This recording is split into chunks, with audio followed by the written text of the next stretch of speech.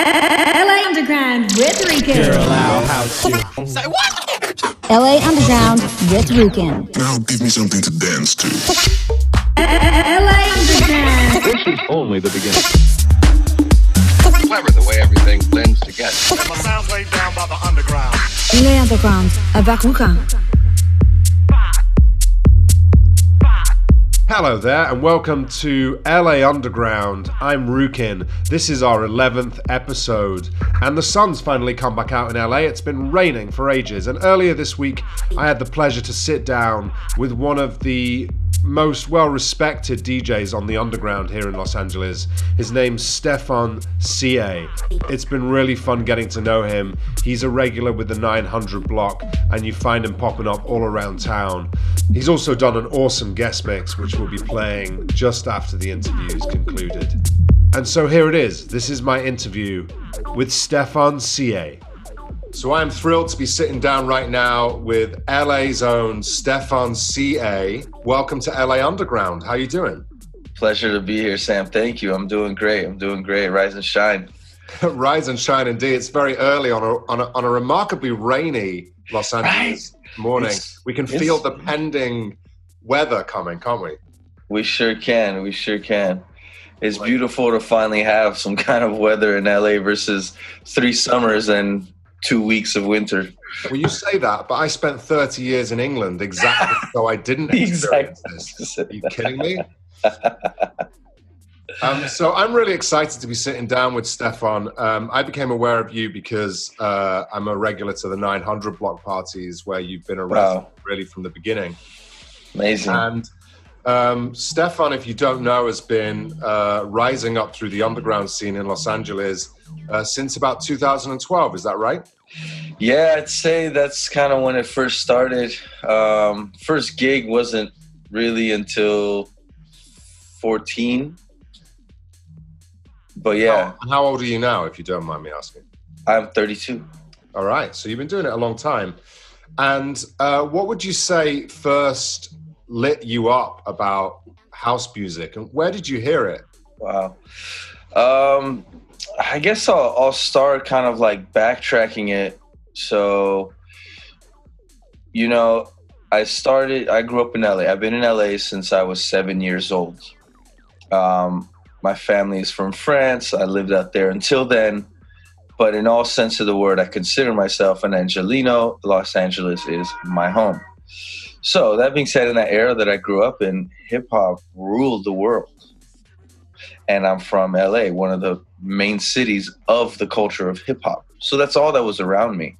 And you're only influenced about what's around you. Art, of all the art mediums, music is absolutely the only one without a question of a doubt does not happen in a bubble. You're always influenced by something, or you heard something, and then you do what you're doing. That's right. So hip hop was everywhere, dude. It was just what was cracking. That's what was happening. And 13 years old, you're in the mix with all the homies. Everyone's kicking their little freestyle bullshit. I swear, like I thought I was a rapper.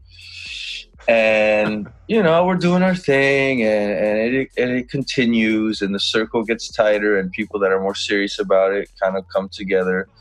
And it became very apparent that there's only so far we can go when you're jacking for beats, a term that Ice Cube put out, when it's like you're rapping over an instrumental, a well-known song. You can only go so far with that. No one wanted to be the producer. Everybody wanted to be the rapper, the diva. So I'm like, whatever. I'm going to start learning how to make these beats so we can actually like go to these venues and say, hey, can you book us? As opposed to like we're just rapping over whatever beat I was able to find on Kazaa at the time. Over other people's music. Right. And I just didn't want to do that anymore. Neither did the group we were with. Yeah. So yeah, man, I just kind of slowly but surely made my way into learning how to produce on a digital audio workstation. The whole hip hop mentality of production, especially at that era, set such a foundation for my musical production. And I say that to say this, sampling based production. It's kind of like my sound. It has been.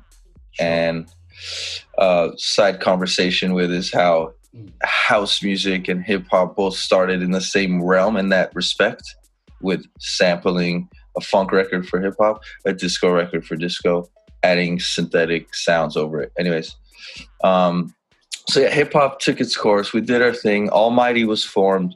We toured a little bit. We were doing our thing in the LA underground. It was beautiful.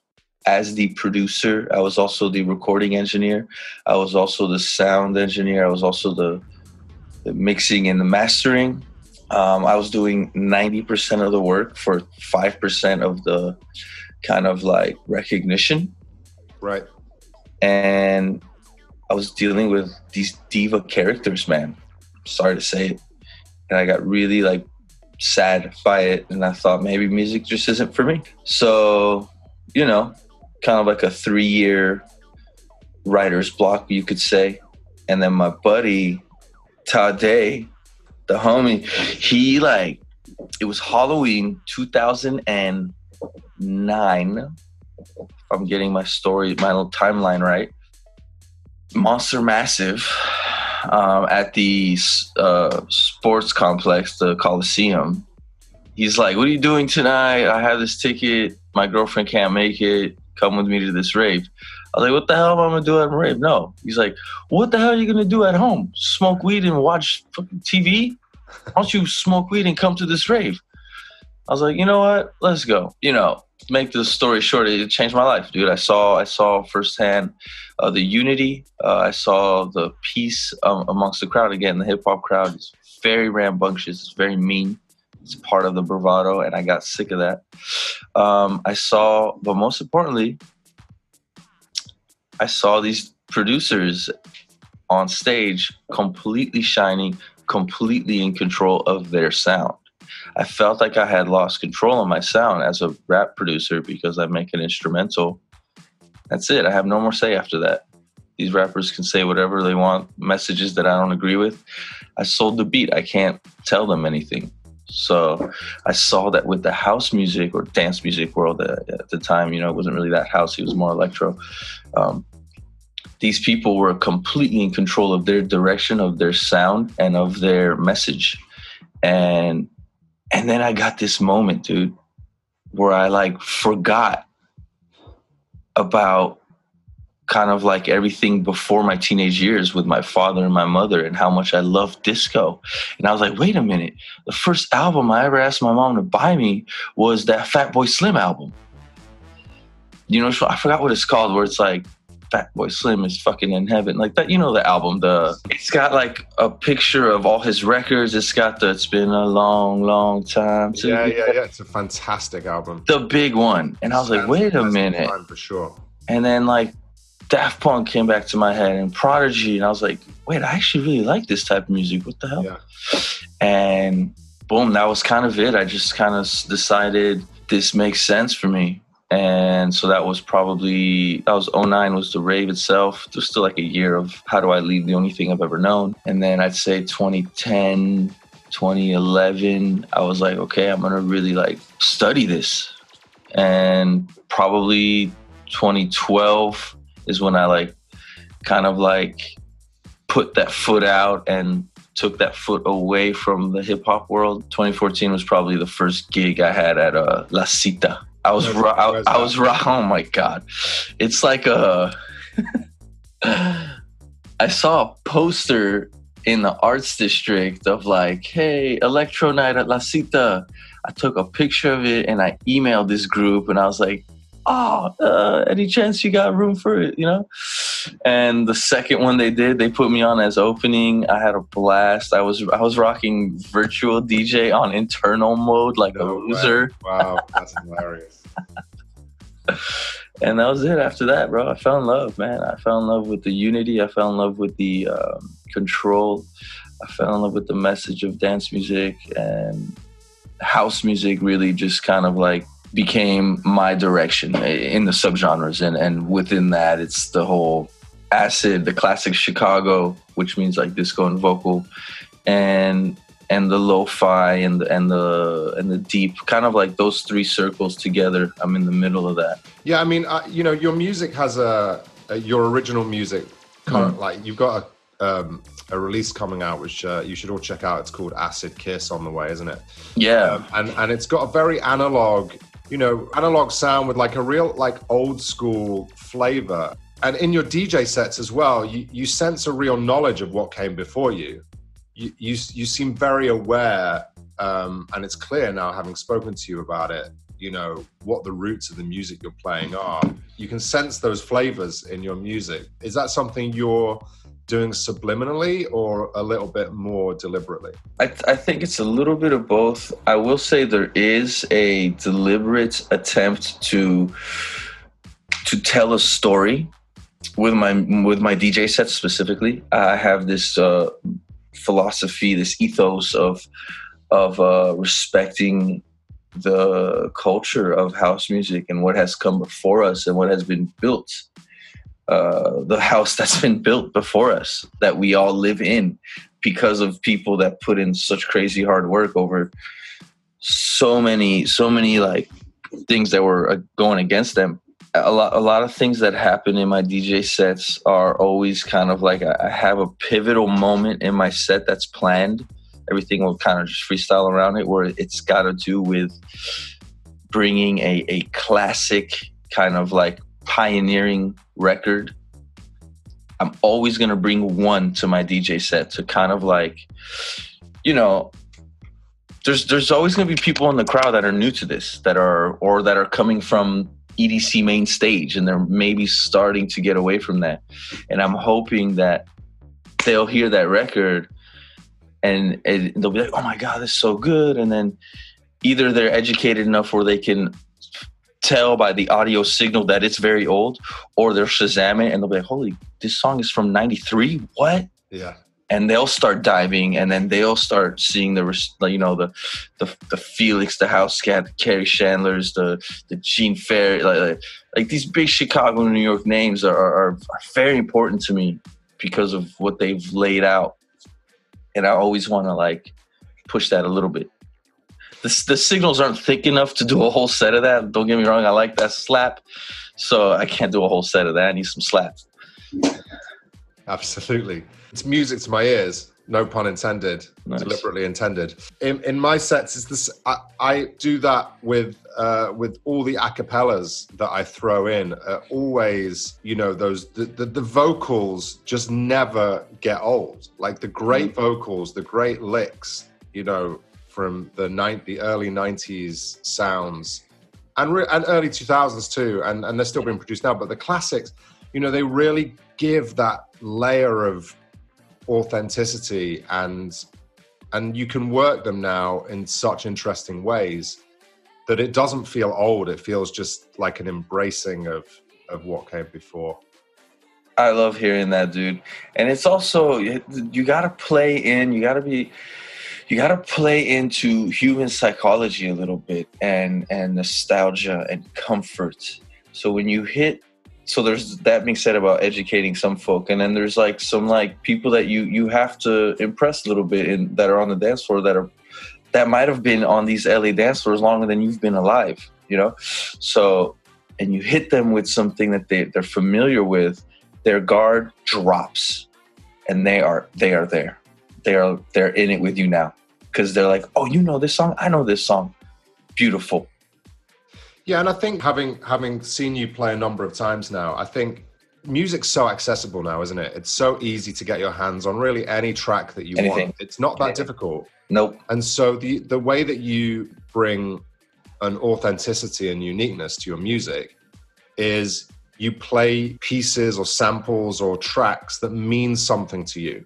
And when they mean something to you, they end up meaning something to other people as well. And so I'm curious, since that is something that you do you feel that energy come back to you when you put that out, that pivotal moment that you're working around? Do you feel it come back when it works? It's this two-part answer to this. Yes is a short answer. Let me break it down. 2 parts. I am lucky, very, very, very lucky to be working with the 900 Block Brothers. Now, these are dudes that I mean, the phone is blowing up right now. Like, we are constantly in communication. It's insane. It's funny. It's annoying. It's brotherhood. Sometimes, maybe there won't be people in the crowd that fully get that classic record, but those guys do. And they'll point at me. They'll be like, "You mother, I forgot about, I didn't even, Yeah. They'll be like, "What is that Genius of Time? No way." So that'll happen. And that could be enough for me, because Michael Pham is one of the greatest in my opinion. And hearing him kind of praise me sometimes is all I need. A former guest of LA Underground. Absolutely respect Jade and Narek and just their friendship and their opinions that I respect so much. If when they're like, what is that? I haven't heard that before, And then maybe I'll even introduce them to like a classic artist, and that'll start shaping the direction of our bookings a little bit, which is fine, But then there are people in the crowd that I will see them react to that song, to that classic song, and I just do I just point, they point back, and it's like we shared something that goes beyond modern society, that goes back to the caveman. We can humans can speak to each other without opening their mouths. So you heard it here first. If Stefan CA points at you, something's going on. And point back. He wants you to point back. Please. I mean, that would explain why the 900 block feels like you've been invited to a private house party or something. Like it doesn't feel like, and I mean this in the best possible way, it doesn't feel like you're at a club. It feels like you're part of something. And just hearing the way you talk about the relationship with the guys and yourself that are behind it, that makes a lot of sense. How did you guys meet each other? How did it all begin? Well, so it's important to say that Jade and Narek and I went to the same high school. Really? Believe it or not, Glendale High School. God bless. Yeah. We're all a year apart. So there was like a 3-year moment where we were all in the same school at all times. They were super heavy into the skater scene. They're both very, very good skateboarders. I played with it a little bit, but music it was like I was doing a little bit of skating, and then music came around, and then I was doing both for a little bit, and then the music just kind of took over everything, and the skating went away. I feel like really good skateboarders are a rare thing. Right? I spent a lot of time in London, and there's a place along the south bank of the river, right in between like the National Theatre and the Hungerford Bridge, where there's a lot of skateboarders. And in general, as you walk past, and there'd be like 10, 20 guys there, or girls or whatever, and all I ever see is people falling over and like crashing into stuff. And so, and I had this joke with my wife. We were like, where are the good skateboarders? They're all in LA, baby. Because I only ever see them falling over and getting upset with themselves. Oh my God. Falling down, dude. That's such a good metaphor. Maybe why past skateboarders are such resilience in life. We fall. It's part of it. You fall down. Are you going to get back up and throw your body down those 6 stairs again? And you're probably going to fall again. Are you going to do it again in one more? I mean, and you know what? I am going to do it. Yeah, it's a good recipe for being a DJ, right? Because you can't be afraid to fail, because that's how you do exciting stuff. There's not one single DJ set yet where I haven't had a mistake. It's part of it. I'm not using sync, kids. Don't use sync.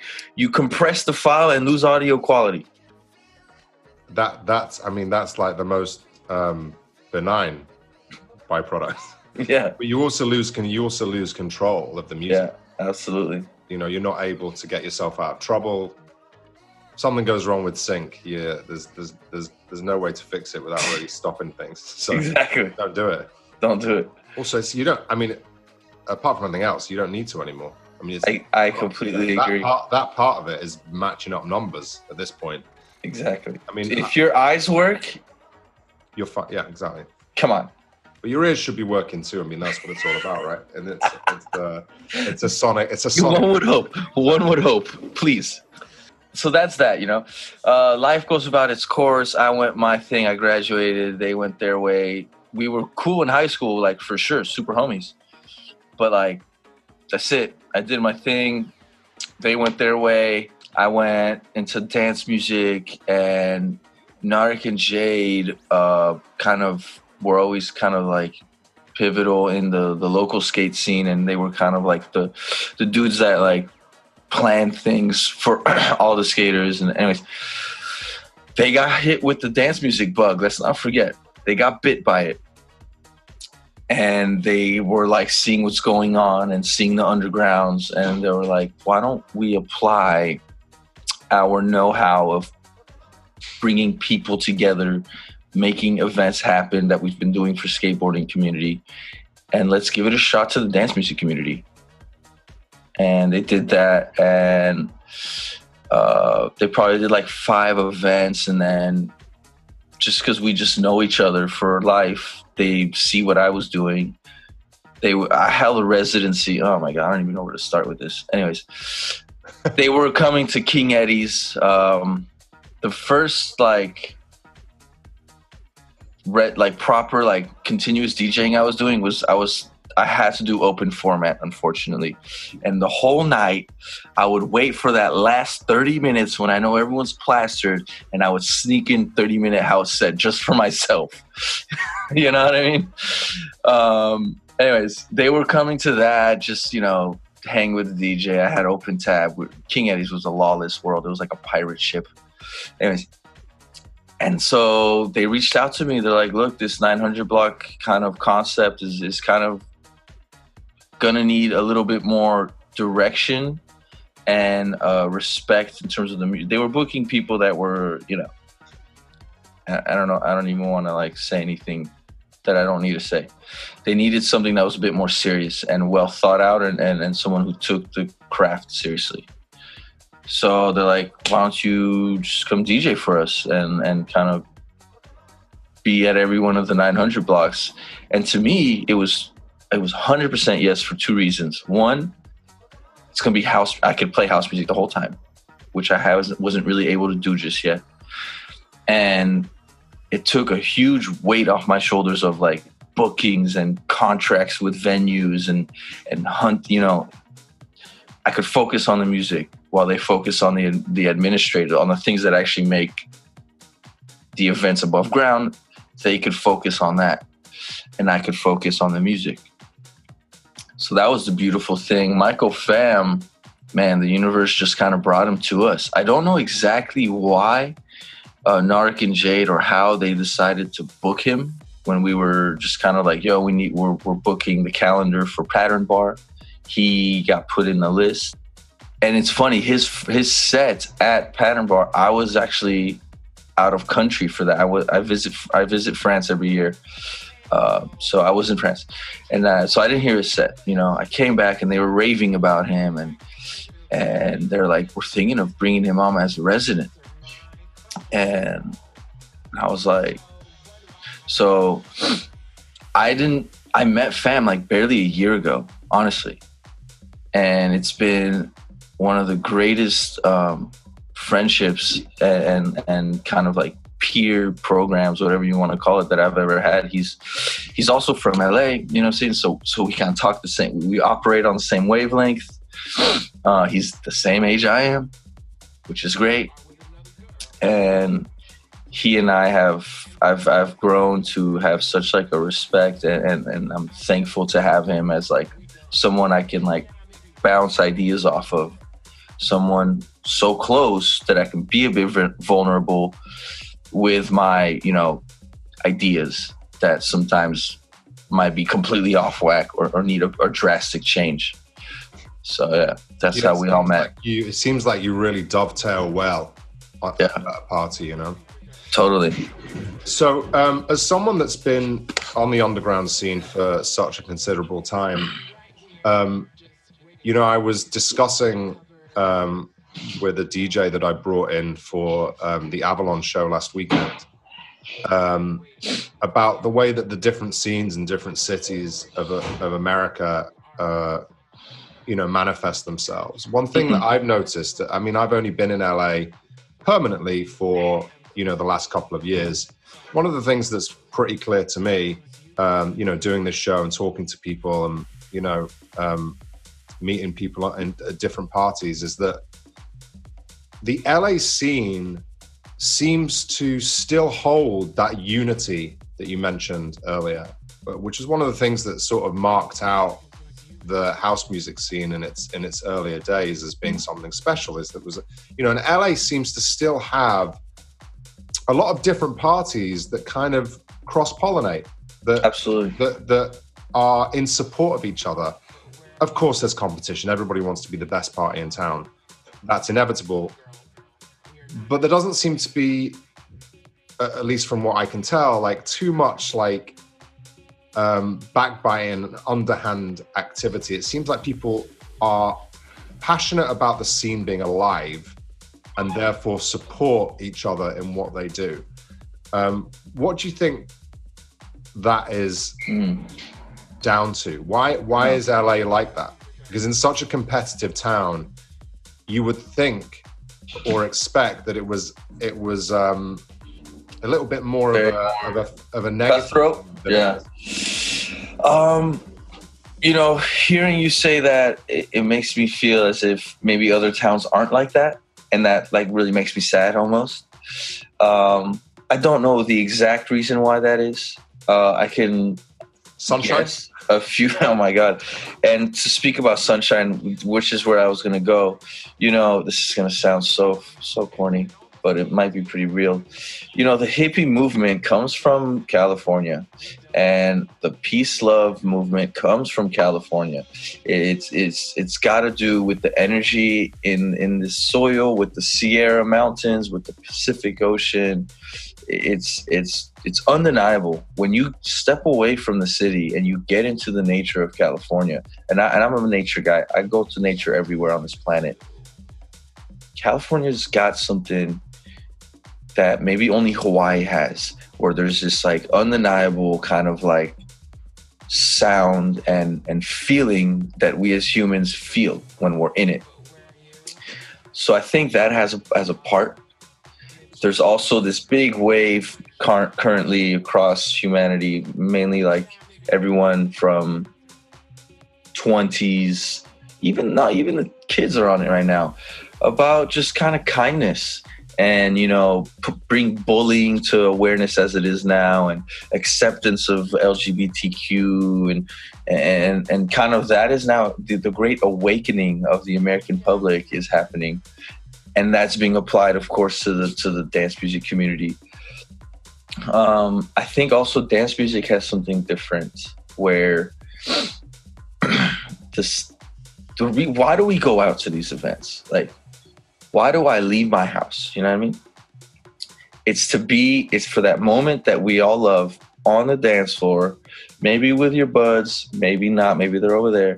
You're with strangers, you're all together vibing to some sounds. And it's that simple moment just applied to the whole scene. We're all vibing together on the dance floor. Why aren't we all vibing together on just the administrative side of it, on the putting I don't know the exact word, but you get what I'm saying. Is there a spiritual element to dance music for you? So, it's a classic saying, dance music, house music is a healer. It's a spiritual thing, a soul thing. You know what I'm saying? A body thing. All day. There's absolutely a spiritual thing to dance music. Before, banging on some rocks, banging on a animal skin drum has been part of human culture before there was written languages, before there was even spoken languages. It's one of the things that sets us so far apart from anything else on this animal kingdom so early on was these dance parties around a campfire. Like, it's part of our DNA, I feel. And when you're in it, people who aren't even into dance music, quote unquote, they say that, I bring them to my warehouses and I see them getting down so hard on the dance floor. And they're like, I don't know, I can't believe I like this right now. And it's more than the music itself. It's the communal aspect, the safety, the let go aspect of it. And we all have those moments on the dance floor where you work out it's almost like you're at the gym and you work out on and you figure out an idea, or you have questions that you're like, I don't know how to do this with my lover or with work. Sometimes that like moments, that realization of how to fix this problem or go about a certain route with something you have in your life will happen on the dance floor, because you're just like flowing and you're tapping into yourself. And so what is another reason? It's just kind of like competition and approaching it with such a, like, you're my competitor is just going to cause animosity. It's going to cause beef, and it's going to cause people doing backhanded kind of malicious things, you know. I think it's important to talk about the Los Angeles scene. Is we're in California. Alcohol stops at 2 a.m. There is a huge vacuum that opened up. God bless the overpass. I don't know if you're familiar with the overpass. Tell us about it. Shh, I can't talk about it. It's like the beginning of the after hours. They started something in like 2013, 2014. And we're all like children of them now. So being that we're all dealing with this, you know, after hours, quote unquote, illegal, I've seen parties that are very like malicious and mean and old. There is some old, the competition thing also comes from the battle DJ days. There is that element to DJing, let's not forget, which I'm glad is no longer around, where they will straight call the police on the rival party to shut it down. That was a thing that was happening for a little while. And I think we all realized that that is helping no one. So, yeah. I mean, some of these big groups have even like 900 Block, we get in conversations with them and kind of share each other's calendars to like not schedule around each other. Yeah. And I've heard when we booked Tom, Hidden Spheres, he's from Manchester. He said they're doing similar things in Manchester. It's just better for the scene. Absolutely. So in LA, there's there's really, like, as far as I can tell, there's like three really strong parts of the dance music scene. You know, you've got your stalwart clubs like Sound and Avalon and Catch One and all those places that are like regularly booking really phenomenal top flight DJs. Then you've got your like big events that might happen, like the Solomon event or the Expo Hall stuff. And then you've got the underground. And I'm just, since that's where this show's focused on the underground side of things, what is the role of the underground, do you think, in any city? Why is it an important part of the dance music scene? I think it's important, and you kind of said it in many ways, Right. It's such like a pivotal part for two reasons, in my opinion. The first one is very straightforward. You have full autonomy when you're dealing with the underground, when you're dealing with a raw space. You're not dealing with a bar manager who has an agenda, a bar owner or club owner who has this crazy overhead that he needs to meet. These like club kind of like, people that spend a lot of money and keep these businesses afloat.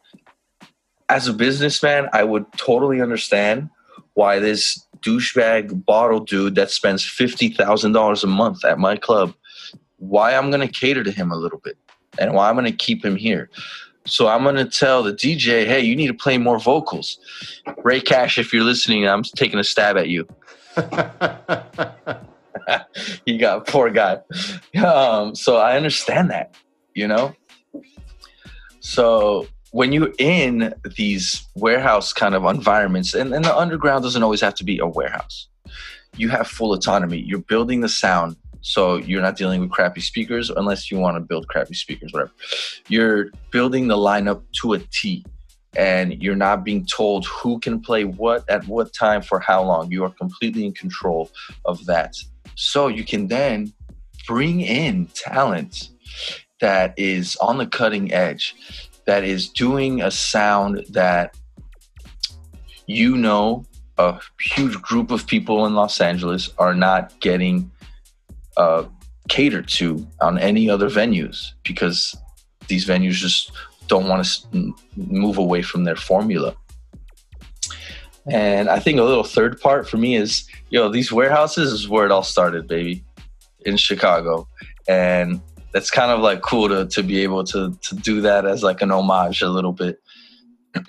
And some of these songs, they'll speak of, you'll play some of these records that we were talking about, revisiting old vocals. And even in the vocals, they'll be like, sweat on this warehouse wall. And then now people are in this sweaty warehouse like, oh, that's me. Freedom of expression, isn't it, that it creates? Yeah, I think that's like the main thing, is the full autonomy, and you can completely express yourself and also just, there's no dress code, stupid dress code. Like, just show up here. Yeah. So for the patrons, there's complete freedom.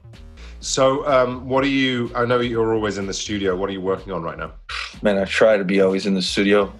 I want to like delete my Netflix account. Bro, I'll sit down. It's like 3 movies. I'm like, wait a minute, it's been 9 hours. What have I done with my day? Right. I love cinema. I love film. Well, you started in film, didn't you? That's your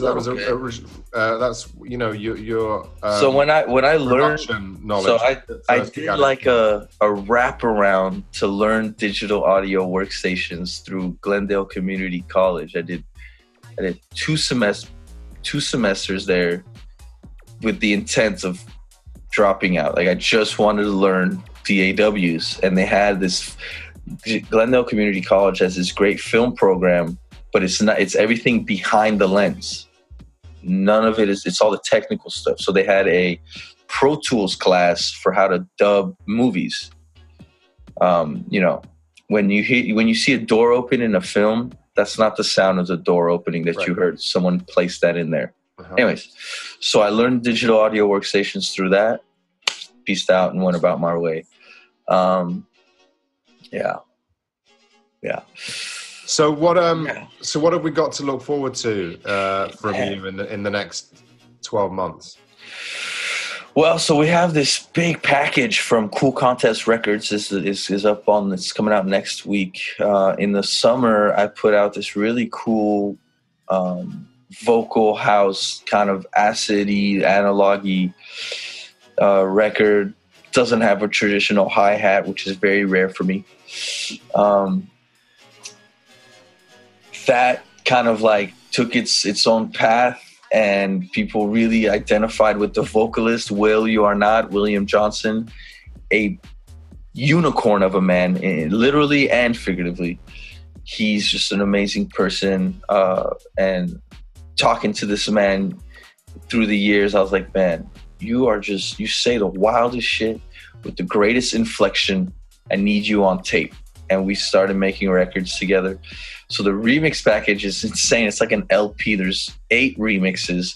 We got Mood from Tunisia. Keep your eyes out on this, man. We got Sir Roscoe, the god, the acid lord. He did a beautiful kind of wavy remix. Rave Mira, a.k.a. DJ Ex-Boyfriend, a.k.a. DJ YouTube Rip, a.k.a. Buck Townsend. He's got 5 stage names. It's amazing. He did this awesome kind of minimal effort. Bobby Lava did a proper kind of re-rub in the traditional sense of my bass line, and just kind of did like a bass dub. Ness, this cool young cat out of East LA, he did a kind of like another spacey minimal dub mix as well. Then we had Jason Eson, just did a straight tech house slapper. It's beautiful. Great. And then we're talking about the Roy LaCroix remix. I hate to say it, but it's my favorite one. It's like this like vaporwave 80s breakbeat, like Africa Bombata. It's unbelievable. That's awesome. And then they're re-releasing my original. So that's like that. When can we get our hands on that? February 28th, we got the full package dropping on all platforms. We got the premieres from a few of those songs from a few kind of like blogs.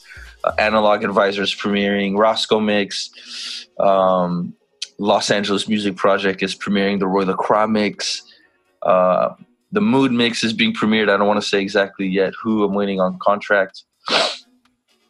That's the first thing that's coming up. And where are you going to be playing in the next few weeks? So tonight, actually, I play at Nameless in Santa Monica. Which is a fairly new venue, isn't it? Yeah, it's really cool, man. You know, LA is such a big town. East Side versus West Side. I'm 100% guilty of it. I can't even remember the last time I was in Santa Monica. But guess what? I'm going to be there tonight. Amazing. So that's happening tonight. Next Saturday is our big warehouse party. We're throwing a proper warehouse function, our first one of the year. And is this we're bringing out the Swales one, right? Have you followed any of his music? Yeah, Have you like? Swales is. Oh yeah. Yeah, also, he's from Manchester, right? So, he is. And I'm from Southport, which is okay. Where's that? 35 minutes down the road. Oh, you guys are homies. Yeah. I'm definitely going to be there. And Manchester is it's a place. It's one of my old stomping grounds. And the home of the Hacienda, of course, and now obviously like all the things that have gone after it. But yeah, Manchester is one of those places as well, like LA, that just has a knack for producing great musical talent. So I've noticed it's been wild. It's no surprise that you're bringing someone like him over, and it's really exciting. Yeah, it's going to be his first gig in America. That's another thing. So one of the formulas of 900 Block is our eyes are 6 months to a year ahead, and we, Fam and I we live in the music. It's insane how much I download every day. I'm surprised the FBI's not on me. Shh. What are you downloading that they would care? Don't say. Just check yourself. You're right. Change your ways. So we booked him like almost 6 months ago, and his trajectory has skyrocketed since.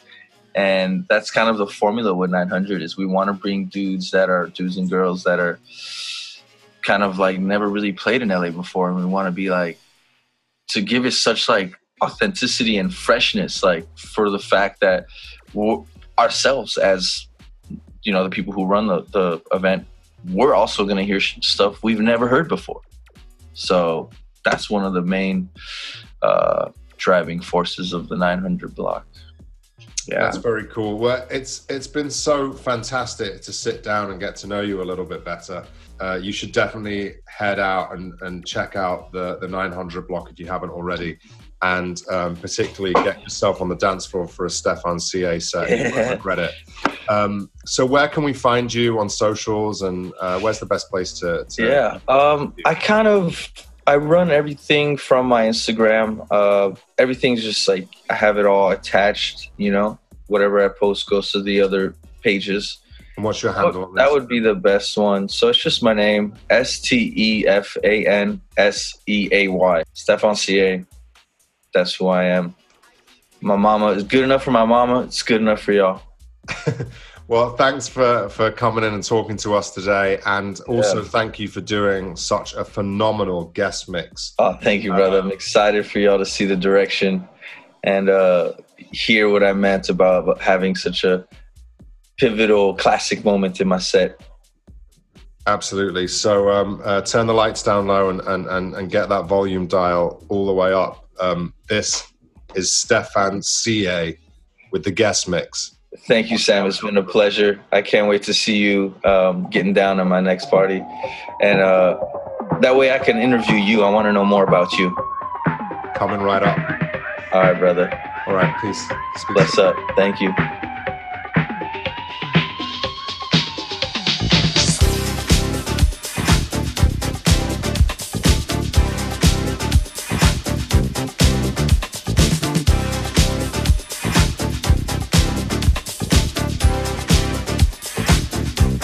Doctor.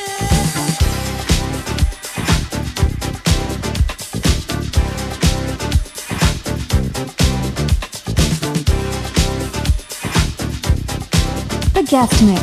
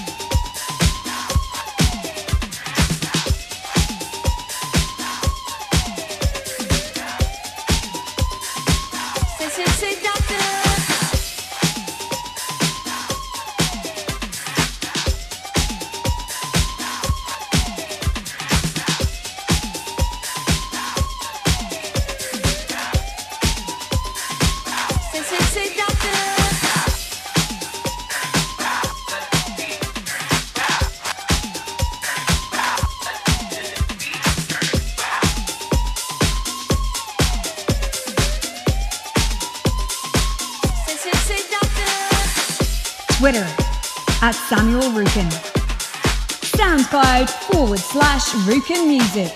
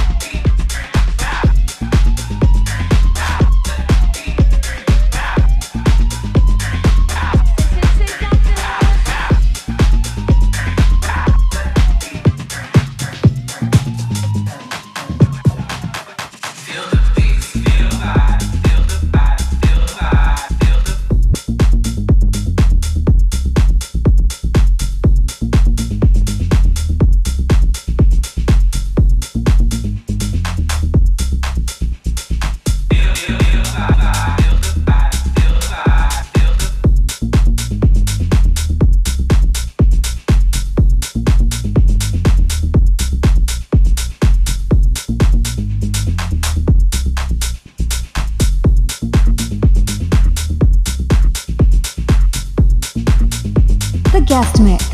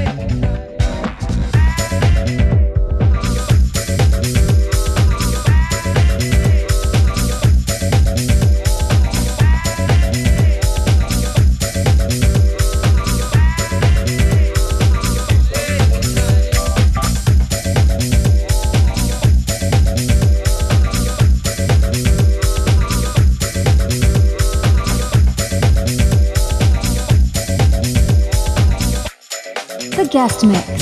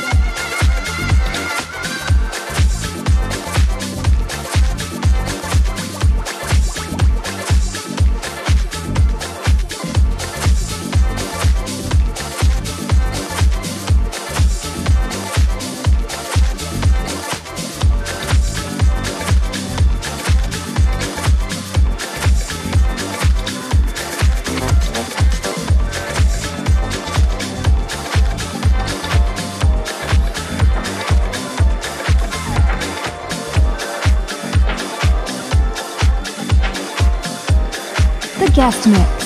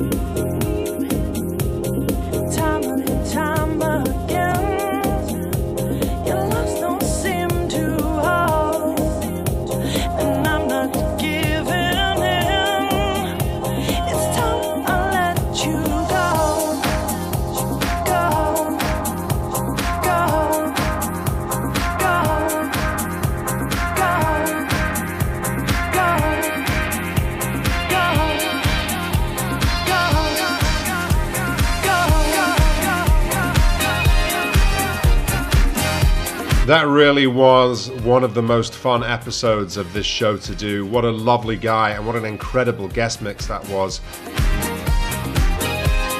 Today, I've dropped not just one, but 2 episodes of the show, and the second one is with a fantastic underground DJ here in LA called Mesa, and she is really on the up and up, so go and check that out on iTunes too. Please subscribe to the podcast on iTunes and leave a review. It's so helpful. And I'm going to get ready and cook up the next episode of LA Underground. Thanks for tuning in. I'll be back soon. See ya. See ya. See ya. See ya. See ya. See ya.